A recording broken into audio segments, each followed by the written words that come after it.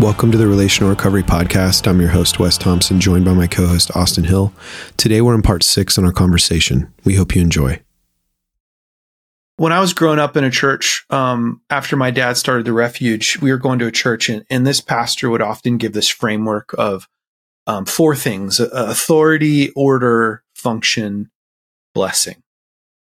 And when I was younger, I didn't really understand what that meant. But as you really think about it, like authority, order, function, blessing, it's like every organization, every system has an authority structure.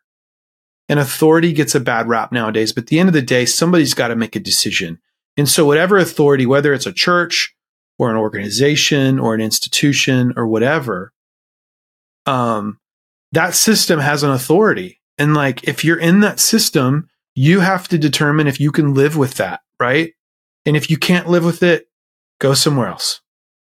Yeah. But it's like in order for things to flourish, there has to be authority. There has to be some direction.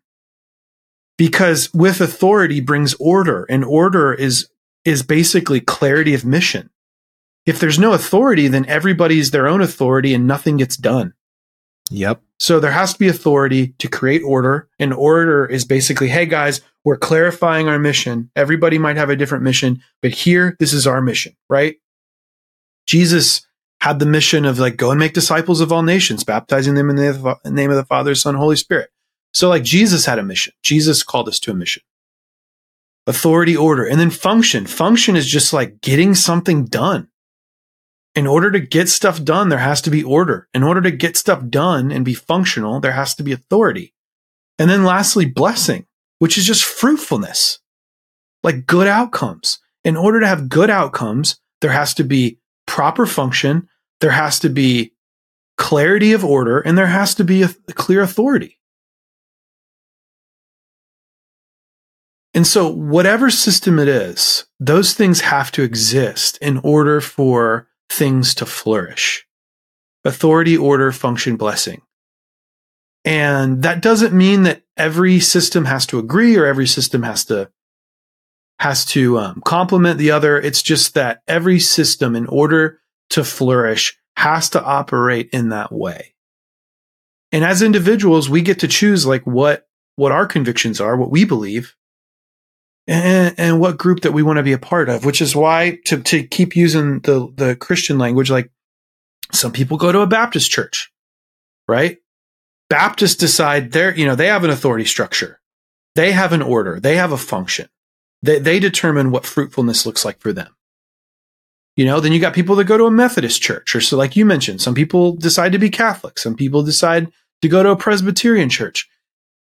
As individuals, we get to decide like the specific convictions that we hold. But I think we should aim to do that compassionately and humbly. I think that's what I'm advocating for today.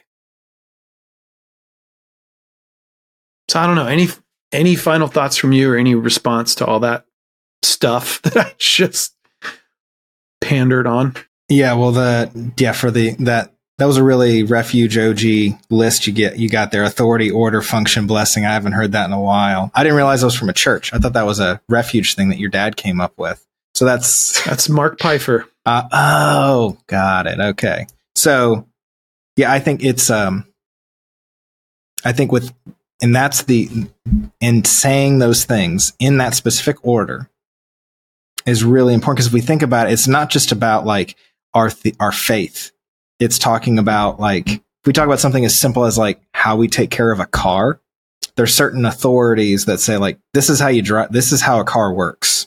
And you can't really, I'm going to decide that the brake pedal makes me go forward. No, that's already been decided. That's how it works. The order, yeah, you can't do anything about it. That's just how it works.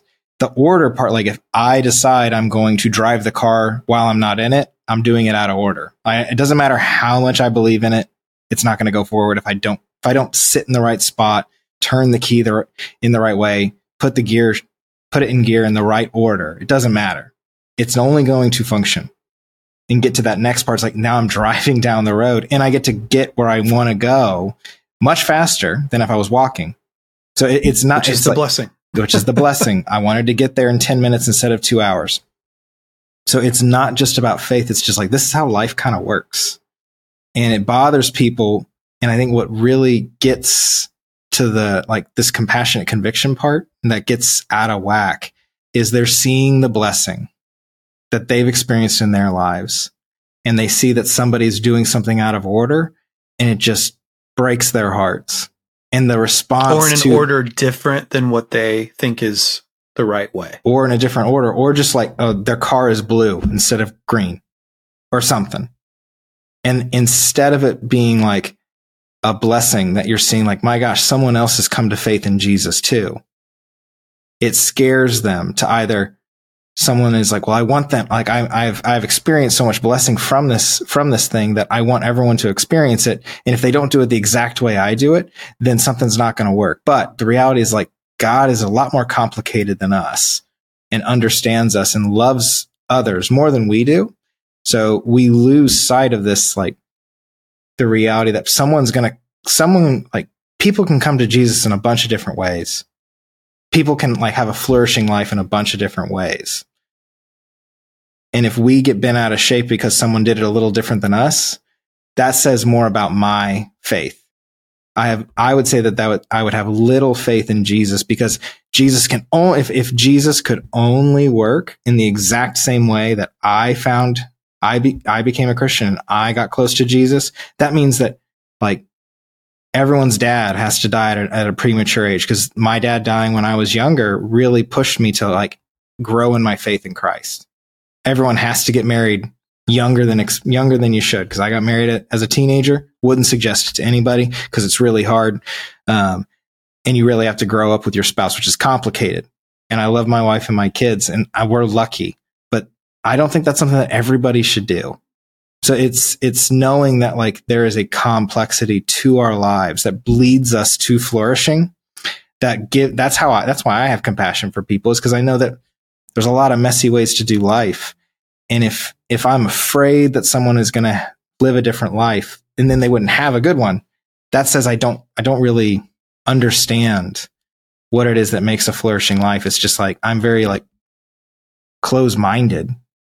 And so I think, instead of, if you find yourself in that fear, don't beat yourself up. That's the very first time, the very first opportunity you get is to show compassion to yourself. Because I bet everybody hearing this, you're going to have an opportunity to show compassion to yourself before anybody else, and start practicing on yourself. Why am I angry? Why am I afraid?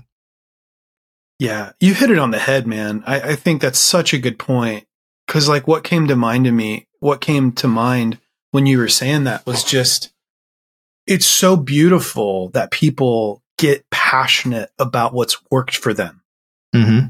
And I don't think either of us, I think we can agree that neither of us would want to, like, pour water on that fire. That's beautiful. No. But I just think we have to be careful in our passion that we don't let it get mistaken for arrogance. Because sometimes if we're not careful, it's almost like, I don't think people oftentimes are meaning to, but it's like, well, this worked for me, so it has to be this way for everybody. Mm. And it's like, that's not true. Yeah. Like, praise God, it worked for you that way. Mm-hmm. But that doesn't mean that it's going to work in that exact way for every person.